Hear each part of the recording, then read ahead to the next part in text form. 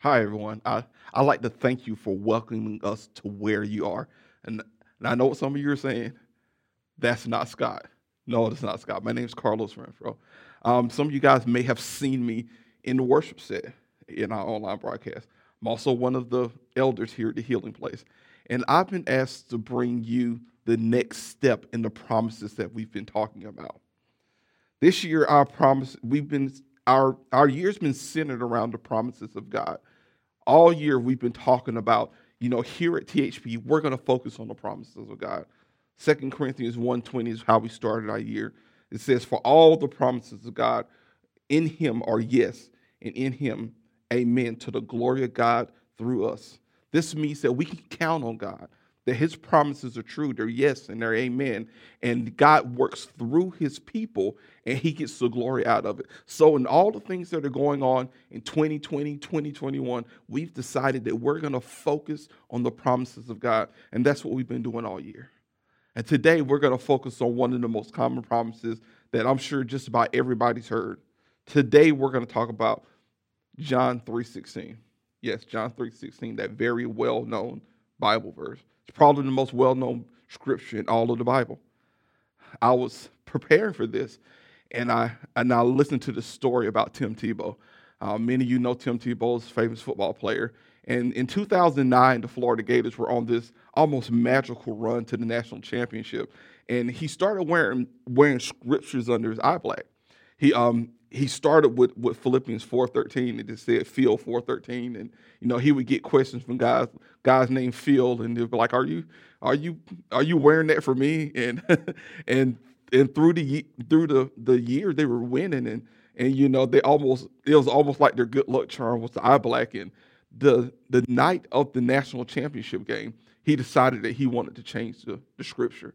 And he remembers going to his coach, and he's like, "Hey, I think I'm going to change the scripture." His coach was like, "What are you doing? That got us here."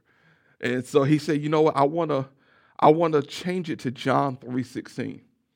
And so he changes his eye black scripture, and he changes it to John 3:16. They go on and they win the national championship, and it's a big moment in the school's history and in his college career. And the next day, they got a call. The team, him and the coach, got a call from the PR guy at the school, and they say, you're not gonna believe this, but that eye black you had on at John 3:16 during that game, it was recorded that 94 million people Googled John 3:16. And his response to that was, how can 94 million people not know what John 3:16 says? So we're talking about a very, very familiar portion of scripture here. John 3:16 says, for God so loved the world that he gave his only begotten son, that whosoever believes in him should not perish, but have everlasting life. And I'm sure we've heard that before. That God loves us so much that he gave his only son. And if we believe the promise there, if we believe in him, we won't perish, but we'll have everlasting life. And I have to describe the backdrop of what's going on in the scripture. See, Jesus is talking to a man by the name of Nicodemus. Nicodemus was a man of the Pharisees, and he came to see Jesus during the nighttime. It would have been very, very unpopular how Jesus was at odds with the religious leader. It would have been very, very unpopular and almost socially toxic for him to be seen with Jesus in the daytime and in the broad and in public. So he would come and he would talk to Jesus at night. And Jesus was trying to explain spiritual things and explain the love of God through a spiritual lens to dispel the illusion of religion in his life. And this is what the chapter 3 of John is talking about. And he tried to, because the religious leader at the time, they're looking for the Messiah, but they're looking for the Messiah as a political leader. And Jesus is trying to explain the spiritual side of what the Messiah was there to do, and that it was about redemption. This is the chapter where he talked about that you must be born again. And Nicodemus didn't understand, can I go back into my mother's womb and be born a second time? But Jesus was trying to explain God's plan, his love, through a lens that was spiritual.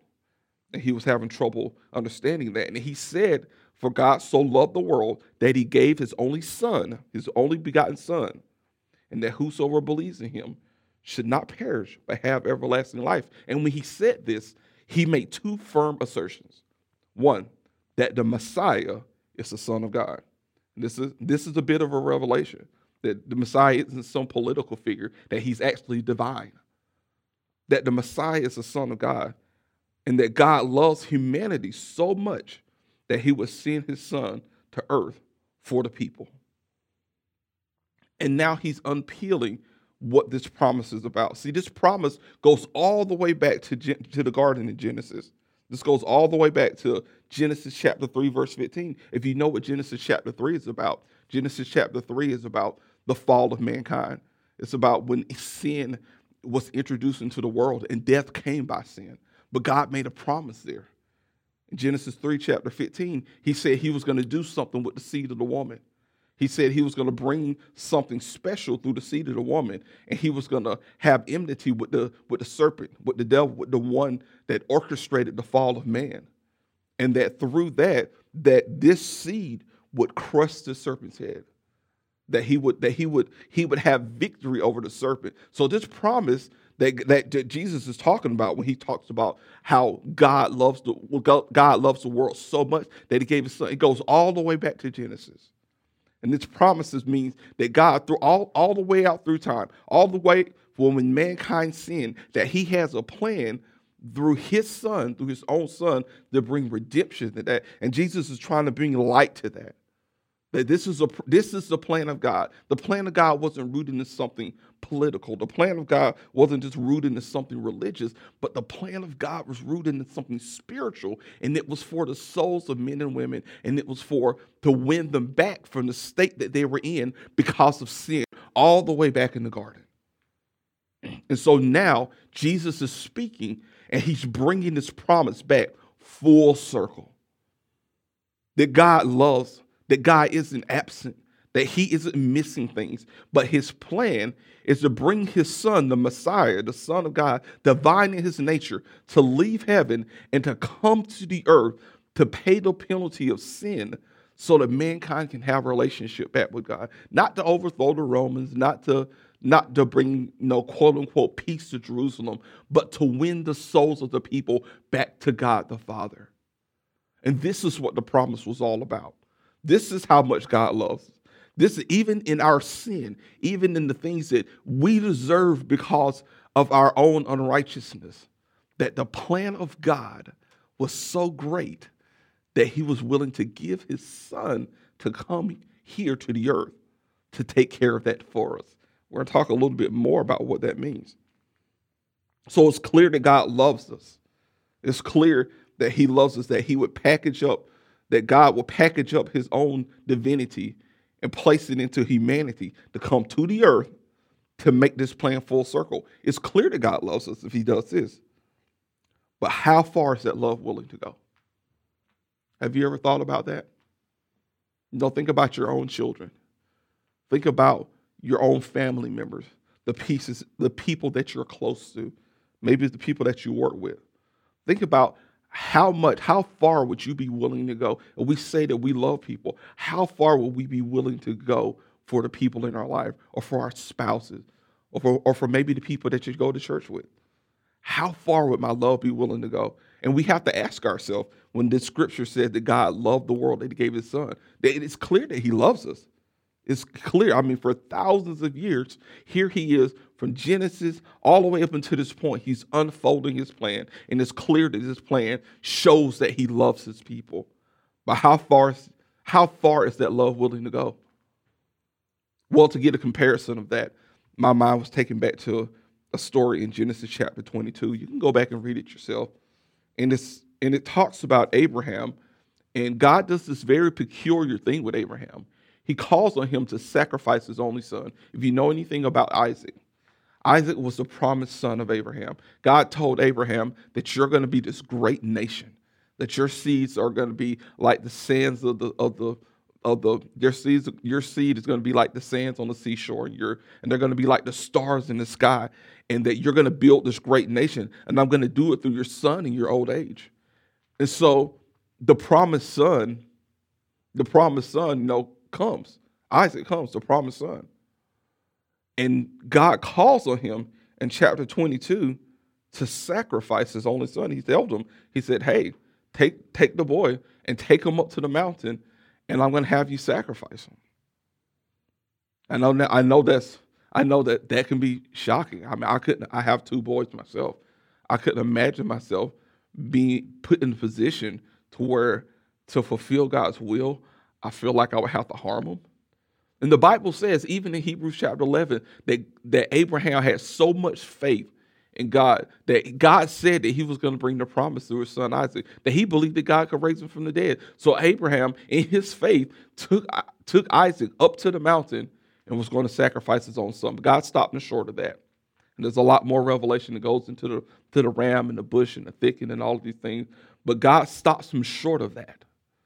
That he was willing, he loved and trusted God to the point that he was willing to even sacrifice his son. And God stopped him short of that. But let me tell you, God didn't stop short of sparing his son for us. When his son came to the earth, when it was time for him to give his son, when it was time for Jesus to come down to the earth, to walk as a man, to fulfill the will of God, and to pay for the penalty of our sin, God didn't stop short of that. Jesus came to the earth. He walked with us. And he taught. And he taught us what it meant to follow the Lord and to work in the kingdom of God. But he also took himself all the way to the cross of Calvary. And God didn't stop short of giving his son. He didn't stop short of allowing his son to be crucified for sinful mankind. So how much does God love us? How much does he really love us? He loves us to the point that right there in chapter 3, verse 16 of John, that he gave his only begotten son. And when it says that he gave his son, that doesn't mean that he just packaged them up, wrapped them up in a bow and said, here you are. That means he gave his son. That he was willing to allow his son's life to be laid down for sins he did not commit. He was willing to allow his son to be crucified and to be put to death to pay for the penalty of sin. It had to be divine blood. And that blood was the only thing that could stop what was going on with us. The only thing that could correct what happened back in chapter 3 of Genesis when sin entered into the world. The only thing that could stop that was the divine blood of the Son of God. And God was willing to go through with that love. He was willing to go through with it. He was willing to not spare. Romans chapter 8, verse 32 says, he who did not spare his own son, but delivered him up for us all, how shall we not with him also freely give us all things? That God, he loves us so much that he willfully not just allowed his son to come to the earth, but delivered his son. Say, here's the sacrifice. Here's what's going to take care of all of this. And when we believe on that, according to John 3:16, when we believe on that, the promise, and we're talking about promises, the promise that comes with that is eternal life for you and I. It's that we get to be on the right side of God. We get to be on the right side of this whole plan of redemption, that my sins, your sins get to be washed away, and we can be called right with God, not because of what we did, but because God did not spare his own son, but delivered him up for us all, and he'll freely give us all things. See, the blood of Jesus gives us access to every spiritual thing that we need. That's another coupling with that promise. When I came to Christ, sure, I had issues and problems in my life, but that's not the lens through which I saw my salvation. I just didn't come to the Lord because God, I need you to fix my problems. And truthfully, you shouldn't either. That I came to the Lord because the first thing that I needed forgiveness for my sins. And the benefit of that is because of the promise that I've been given eternal life through Jesus Christ, and what Romans tells us, that because he delivered his son up, he can freely now give us all things. That the things that you need emotionally, spiritually, relationally, the things of your past, the things that have gone wrong, the things that have hurt you, the things that you want to put into the back of your mind, or the habits and those things can be ministered to, and those things can be dealt with because now we have eternal life through Christ, and now God has a conduit through his son and the promise of his son that he can give us all things freely, and he can take care of those things for us. See, Abraham's love was tested through his only son, but God's love was proven through his only son. God tested Abraham to see how much he loved him. He asked for his only son. He asked for what was dear to him. But see, God's love for us was proven when he delivered his only son for us, for sinful mankind. The Bible says all of us, like a sheep that have gone astray, that all of us have that whole sin thing going on. And that God proved his love for us when he allowed his son to come to the earth and to pay for what you and I did and give us an opportunity to accept that and receive the promise of eternal life. Now, the question that remains is how will we respond to that great promise? Think about that. How will we respond to that promise? Once you've been given the idea or the understanding of something, you're accountable to what am I going to do with this now? We understand that God loves us so much that he gave his son, and that through his son we have the opportunity to have eternal life.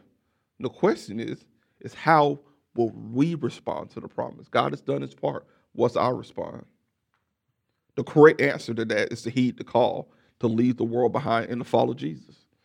We see examples of that in the scripture.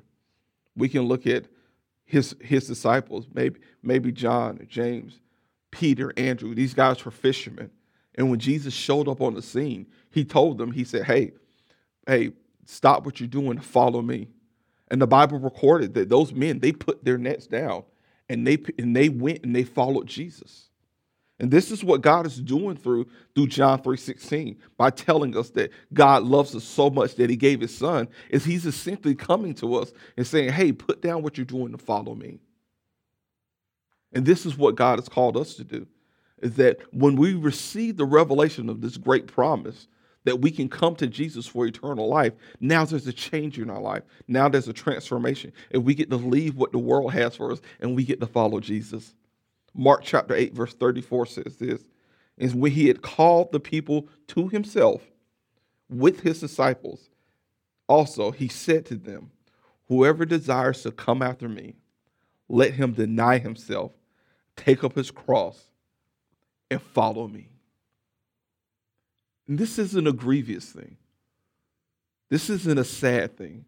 When we pick up our cross and follow Jesus, we're not leaving behind things that are precious to us. We're getting to gain the whole world by following the Lord. We're getting to follow the master of all things, the master of the whole earth, the master of all the universe. And we're getting to deny ourselves or our way of doing things. When he says ourself, it's our way of doing things, our natural way of doing things, the things that are fleshly, the things that are carnal. Because remember, all those things are touched by sin because naturally we're sinful by our nature. When we pick up our cross and follow Jesus, we're leaving those things behind. And now we get to follow what the master is doing.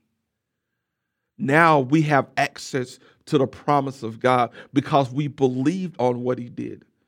He said, whosoever shall believe on him shall not perish, but have everlasting life. And we believe on him. And what it means to believe on him is not just to believe that he's there, but to show our belief by our obedience and our willingness to follow the Lord. And that's where we get to find ourselves. This promise is our pathway to eternal life. This promise is how we find ourselves in right standings with God. And this is the doorway. This is the gate, the entryway to eternal life. Let me ask you, have you believed on that promise? Can you look at your life right now and say, I've heard this before. I've heard that God so loved the world that he gave his only begotten Son, that whosoever shall believe on him should not perish, but have everlasting life. You've heard that before, but can you say that you believe that promise to the point to where now it's active in your life? And not only have you received eternal life, but you received a new life in general. The Bible says that when a man is in Christ, that all the old things are gone and a person is made completely new. Can you say that's you today? If you can, I want to give you the opportunity, even as you're watching this, wherever you are. If you're in your living room, if you're somewhere, if you're on your phone, you're on your tablet, you're at work, you're watching this on YouTube, you're watching it on the replay, I want to give you an opportunity to believe that promise and activate it in your life. And according to the promises of God, you will be given eternal life. God did it for me almost 20 years ago. And today can be your day. Can we pray? God, we thank you for your grace. We thank you for sending your Son. We thank you for the opportunity to have eternal life through what you did. We acknowledge your cross. We acknowledge what you did on that cross and that you came to take care of what we couldn't take care of and to give us an opportunity to have eternal life with you. And if we haven't yet, Lord, we repent and we turn our heart to yours. Save us, God. Save the people out there that need your salvation, Lord. And we'd ask these things and we ask for newness in Jesus' name. Amen and amen. And if you've made a decision, we love to hear from you. You can reach out to us. We'd be happy to hear from you. Reach out to us through our social media platforms, wherever you're watching this. Comment down below. We'll be happy to pray for you. We'd be happy to show you what your next steps can be in the Lord and how God has a wonderful plan for you in your life. And genuinely, truly, from the bottom of my heart, I thank you guys for allowing me to be where you are and to bring me into wherever you are to hear what the Lord is saying, to hear this message. Until next time, God bless you guys.